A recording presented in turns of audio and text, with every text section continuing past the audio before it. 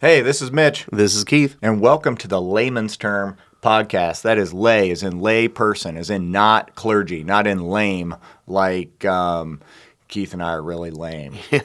But sometimes we'll have some lame jokes, but welcome to the Layman's Term podcast, where we as lay people discuss the sermon that hopefully you experienced at First United Methodist Church, and put our thoughts into answering some questions that go along with that. The sermon we're talking about today, September 11th, 2022, Know What You're For, is the sermon series we're in, and God is for you. Our scripture with that is Matthew 7, 9 through 11. We read, "Which of you, if your son asks for bread, will give him a stone? Or if he asks for a fish, will give him a snake? If you then, though you are evil, know how to give good gifts to your children, how much more will your Father in heaven give good gifts to those who ask him?" So great scripture. Yeah.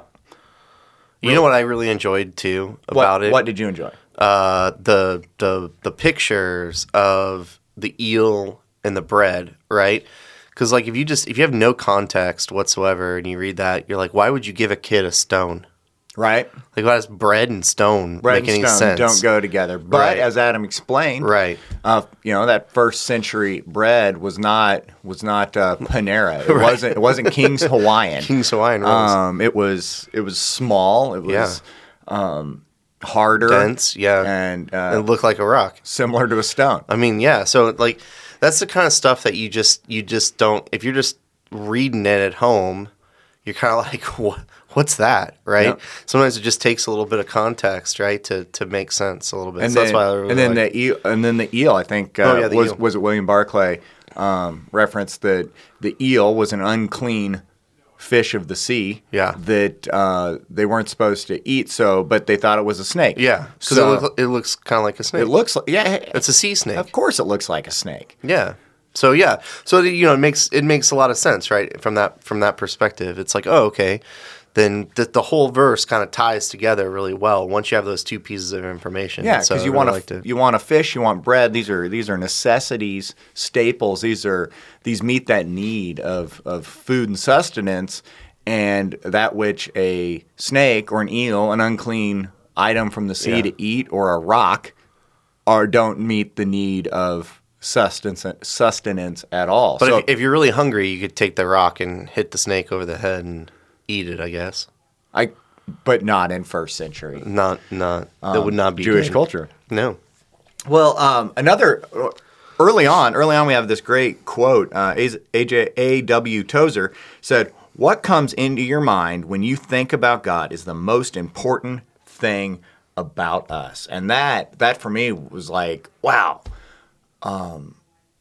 that's a cool way of putting that, because we all have thoughts. We all have thoughts about God, thoughts about our relationship with God, but I've never put it in the context of that is the most important thing about me. How do you feel about that, Keith?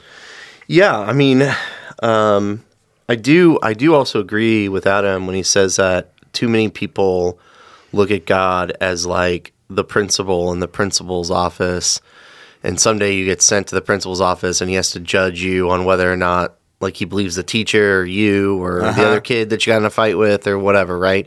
And generally speaking, nobody goes to the principal's office unpunished. Yeah, right? and I want to come back to that. I want to come back to that later as we get farther into this. That concept of the principal's office, and then the other aspect is your grandmother. Yeah. Right? Like, the loving grandmother. The Right. loving grandmother that no matter what you do, Yeah. you're just, Here, have some fudge. It'll be okay. it'll be okay. So what comes into your mind when you think about God? Are you more principal? Are you more grandmother? Are you more in the middle? I would probably say that I am probably I lean more principle. I would think. I struggle with the idea that, because we're human, right? Mm-hmm. You can love somebody. It doesn't mean you're not disappointed in them, right? Doesn't mean that you can't, like, you have to punish them, right? Yeah. Like your kids, right? Like you love your kids, but you know, there's just times that they do something. You have to figure out some kind of punishment, right? Because you're trying to teach them, you're trying to course correct them, and whatnot. And so I kind of lean probably more principle because of that. Maybe it's because of the age of kids I have, right? Maybe as they get older and they leave the house, I can start being, and maybe I have grandkids or whatever, then I can look at them differently and kind of lean the other direction towards like the loving. I don't really have to correct you. You're old enough to correct yourself. But you know, in the age, in the young ages, you know, pre-teens, I mean, your job as a parent is pretty much, you know, course correcting on every decision that they make, right? So I'd probably say I lean more principle. I don't know. How about you? Well, I've been blessed. I've been blessed to have. I have wonderful parents. Love my parents very much. Had a great childhood. They're very loving parents. And then I am a loving parent. Which my concept of God the Father was really transformed with the birth of my first child, and the use of that father language, like even from this verse we read,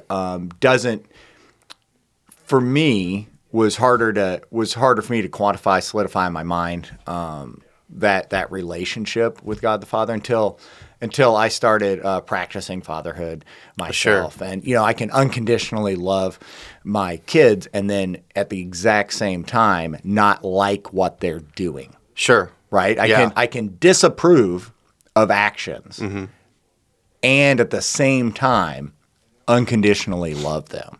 Yeah. Their actions don't detract from my love. Sure. And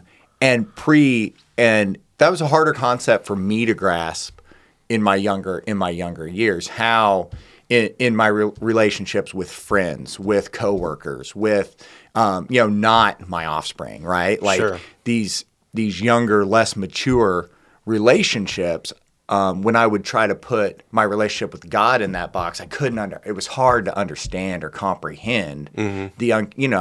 Your friend hacks you off, you may kind of feel like you love them a little less, right? Yeah, no. And even though or they betray you in some way, yes. Right? Even if it's just not like a big deal, but you know, they're like, "Hey, what are you doing tonight?" "Oh, I'm going to the movies," or something, and then you end up going out and seeing them, and they're with another one of your friends, and you're like, I asked you first. Oh man, the worst. Yeah, and then you don't like, you may not like them as much. And hey, that was our youth, right? Where it's not like I can flip open a phone like kids these days. They can flip open a phone and be like their buddies at school were like, "Oh, we're not doing anything tonight." Flip open the phone and they're at the movies with your pals, and you didn't get invited. You didn't get invited, right? And that's what I would feel. That in my youth, you'd feel that sense of betrayal, and maybe your love for them as your friend wasn't developed to a level of forgiveness and grace and mercy. And well, it's because I think as well, because you like your friends versus your kids, there's a level of responsibility that you feel too, right? Like I think that's probably like, and maybe this is crazy and people listening are going to be like, whatever. But when Penny was born, my oldest, when she was born, I didn't feel a love connection like immediately, right? Like I wasn't like enamored, like, oh my God, like I love babies, I do love babies. I do now that I've had 3. But at the time it was like, I don't want to say it felt disconnected a little bit, but like I didn't know what to expect, never had a baby before, never really been around a baby before, like nobody else in my world had a baby. And so it took probably a few weeks, because they're not looking at you. They're screaming all the time. They're just peeing all the time and pooping all the time. They're hungry and they pee and they poop, and they're hungry and they pee and they poop and they scream, But like when they first start to recognize you, right, and like see you, and interact with you. I think that's where, for me at least, it changed, right? And especially like the time that, you, and I still remember it, I walked in the room, Penny looked at me and smiled, right? You're like, oh my gosh. Oh, yeah. Like that was like That's my heartbroken, kid. right? You know what I mean? And so, with Piper, my second one, and with Parker, the last one, I think I innately had a bigger connection with them because I knew what it was going to turn into, right? Yeah. And so I think, with that responsibility, like, I'll ask you, do you think God's that way with us as a human species, right? Because, we've been around for thousands of years, right? So, someone, and I think we've talked about this before. I can't remember if we did or somebody else, but God's love has to have changed a little bit, right? If you think about No, I don't. I don't think so at all. You don't think so? I think the depth, our unfathomable recognition of God's depth of love is so far beyond our capacity that we're just we're a mere fingerprint of that capacity. And that's what I love about this verse, right? It says, how much more will your Father in heaven give good gifts to those who ask him? It's not your buddy in heaven. It's not your pal. It's not your, your maker. Yeah. Which I kind of dislike that terminology, but yeah. Yeah, it's your Father. It's your Father. And with that terminology, I want to be sensitive. I want to be sensitive that for folks out there that don't have that good relationship with their Father, because it's harder. I believe it's harder to recognize and appreciate the context of Scripture verse like this. Mm-hmm. But I am grateful for those in our community that show that exemplar father skills, that representation of God the Father that we're called to represent, and it's reproduced in all of our media and movies and films and stories and books, and there's these great, Nemo makes me cry, right? Nemo, the Good Dinosaur, right? Like Disney, Pixar, they're pretty good with giving us father. Good father, loving father relationships that we can hopefully everyone can appreciate and relate to whenever they read verses like this and get that terminology, even if they didn't have that experience. Yeah, or they're not a father themselves. Or they're not a father themselves, right? They have something. We fathers fathers in culture are able to portray that in a positive light for them to grasp and to grasp that concept. But yeah, I think God's unbounding love is so enormous and massive for us that we can't comprehend. We can't comprehend it. Mm-hmm. But I want to go into piggyback off of that and talk about these definitions of mercy and grace. Yeah. Adam touched on this in the sermon, and he used these examples of mercy being not forgiveness for right. You're forgiveness, speeding, right, and the cop pulls you over and doesn't write you a ticket, right? Right. That's mercy. Yeah. You didn't get something that you deserve. Right? Exactly. And I think it's critical to think like in a negative tone, right? Like, if you if you got an A on a test and you should have gotten a treat when you got home from your parents, that's not mercy, right? Like, right. It's the negative. It's the negative, It's right? You did something bad and you didn't really get punished for it. Somebody showed you mercy. Yes. Mm-hmm. And I think we can all identify with that. Sure. I think we've all experienced either given somebody a little mercy or have gotten some, right. Yeah. And then in contrast, I think with grace is getting something you didn't earn. Yeah. Grace is, to use your test example, it's a weighted test, right? Oh, wow. Everybody failed. Everybody I failed. Everybody failed better. this. Everybody failed this test. So now, we're gonna make C's and A. Yeah. Because this was hard. Yeah. I definitely had classes like that. Yeah, you earned a C, but you're gonna get an A. Yeah. So, and the example from the sermon, if you had a chance to listen to it, was just Adam had purchased a vehicle. Now, if they'd just given him the vehicle, yeah, that'd be a graceful act. Yeah. Well, I think to this point, I had asked, I had asked Adam separately, because, in corporation worlds, right, they're throwing around the word grace a lot these days, right? Okay. Past couple of years, it's like, they'll say, "Oh, we got to give each other a little grace. We got to learn from each other." And I might say something offensive to you. I don't really know that it's offensive. I'm not trying to be, I'm not trying to offend you. So give me a little grace, right? And I've always seen grace as something that only God can give. I can't give you grace, right? Like from and I get the definition that he's making with grace, right? But that I can't give you grace. Only God. It's only God's to give, right? So it's a little cringeworthy word for me when people use that word. Now, I think a lot of people misuse it, right? What they really mean is latitude, or something else other than grace. Maybe right? even mercy. Maybe, right? At times, yeah. At times, it's like, hey, yeah. could I get some? Hey, this morning, for the podcast, I was 15 minutes late.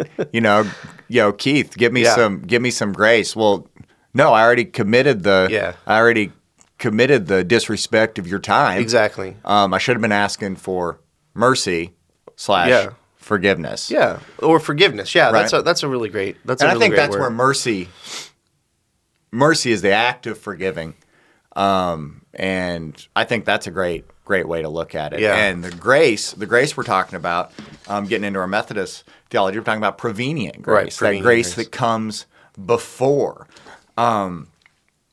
which we all have. This before we even have that relationship with God, He's provided grace for us. He's given us this opportunity for a relationship with Him, that which through our sin we've separated ourselves from that. But the opportunity is there through the grace.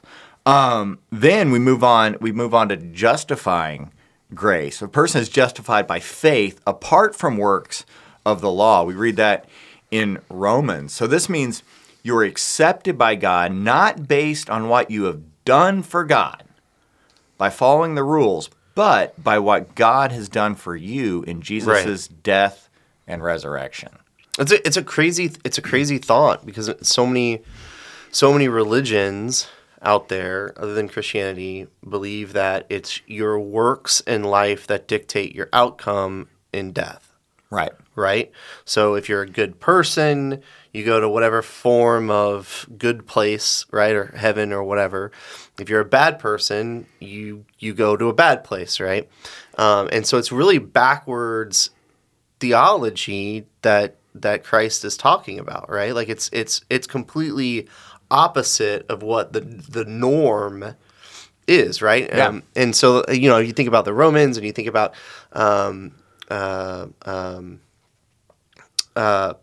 like polytheism, right? People that believe in multiple different gods, right? Right. So if you look at that, it's all about how much have I sacrificed to this God to gain their favor, to gain right? the favor, right? To gain the favor, and so that's what's so crazy about this, and that what I don't think people recognize, because today we're so in tune with the idea of Christ and Christianity that we take it for granted, Yeah. right?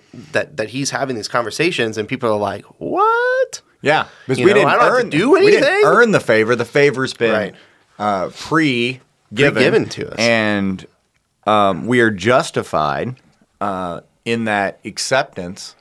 By accepting that with faith, we're justified in God's act of giving us that grace. So that's our justification, which I love the way we talked about it in the sermon. But as we read in Ephesians, for it is by grace you have been saved through faith, and this is not from yourselves.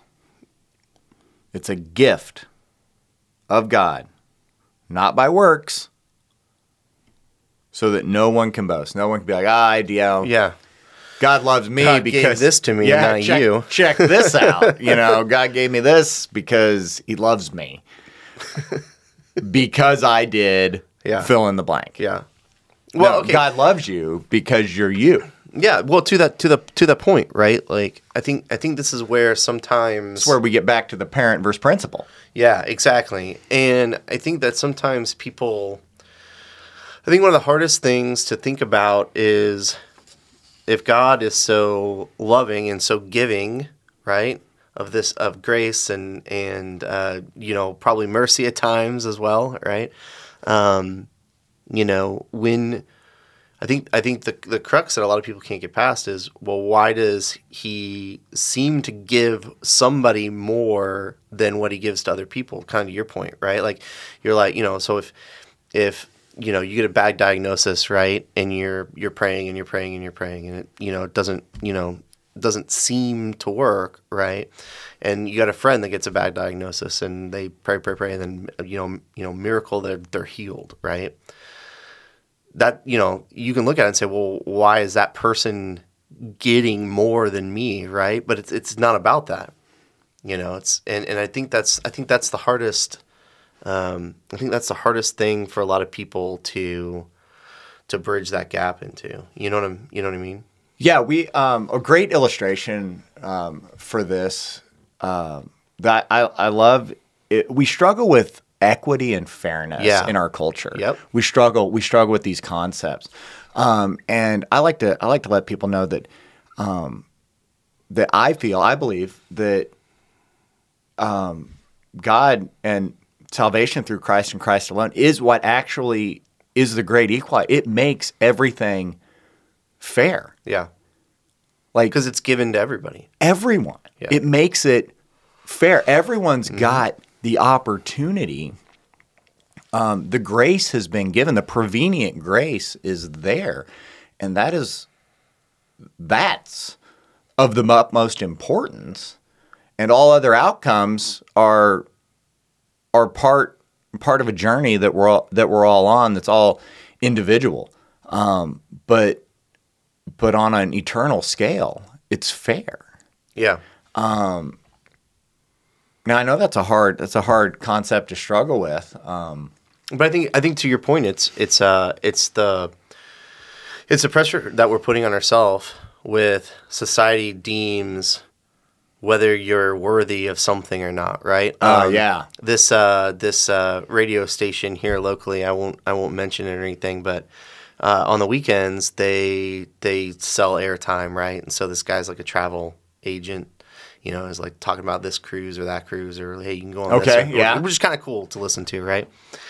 But his like catchphrase, his tagline is, and you deserve a great vacation, right? Well, you don't know me. Maybe I don't deserve a great vacation. I don't deserve a great vacation, right? I don't deserve a great vacation. 20 days in, Spain or something, No, I don't deserve that. And so I think, but that's it, right? It's that, oh yeah, I do deserve a great vacation. Everyone.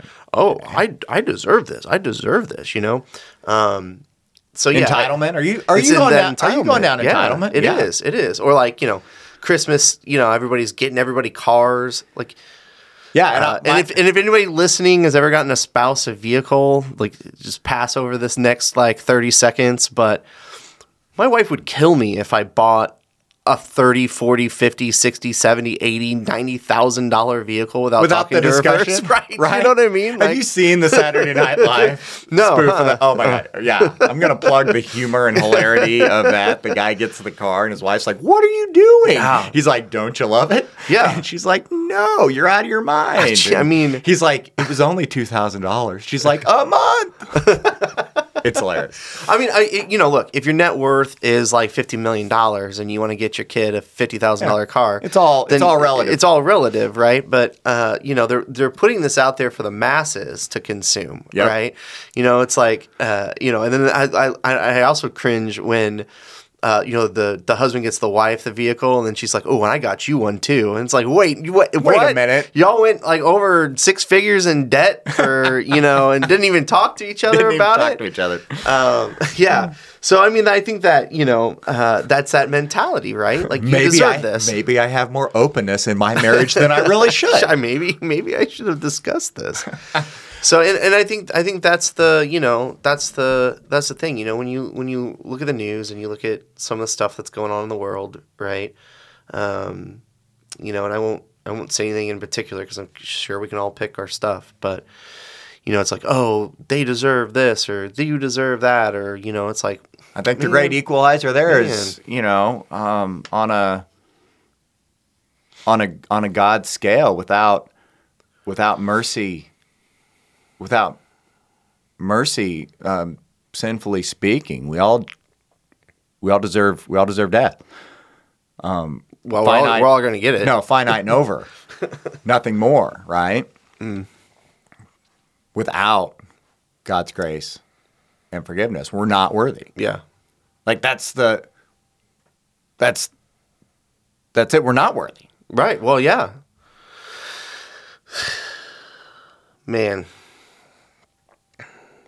That's like heavy for a minute, heavy. Right? That is heavy for a minute. That's heavy for a minute. If you think about it, and that's what we're doing here, Keith. And that's what we're thinking. And like, what makes me infinitely sad? Like infinitely sad is people that, and I'm sure we all know somebody who just believes that when they die, it's just you're just done. Right? Like, how can you believe that and go through your life not just like Eeyore on steroids? You know what I mean? It makes me infinitely sad to think about, the whatever has happened in people's life experiences that makes them not have hope. That have zero hope. No hope. That's crazy. Anyway. Well, let's wrap up on a high note and talk about hope. That with God's gift of grace, that we can actually approach God with a hope, as the hope of a child approaching a loving parent. I want to finish up with the scripture that Adam wrapped his sermon up with. It was Hebrews 4:16. Let us then approach God's throne of grace with confidence. So the confidence, so that we may receive mercy and find grace to help us in our time of need. Yeah. And I want to make one point. I've made this before with you, so I'm sure you'll know, but there's a difference between wishing and hoping. Yeah. Right? Okay. Wishing is, I wish I will win the lottery. Right? It's not going to happen. I have no basis to believe that I'm going to win the lottery. Right? There's no evidence. There's no evidence that says that I'm going to pay $2 and win $1 billion in the lottery. Okay? There's no wishing. Evidence. That's a wish. Right? Hope is based off of some evidence that it will happen. Yes. That's great. And I think that's what's so key for me is when you read through a lot of the stuff and people talk about hope, it's because there is evidence. Jesus put out everything else that's happened in the world, but Jesus is our hope. He's our evidence, right? Through his works and his acts and his resurrection. And his resurrection on earth. That is our hope. That's the basis of our hope. for everything. I love it. Yeah. Let's end with hope. Hope. Hey, that's all the time we got on all the time we have, proper English here on Layman's Term Podcast. Hope you'll join us after next Sunday's message to continue the discussion. I hope you join us. I hope you join us too. I wish you'll join us. There you go. See you guys.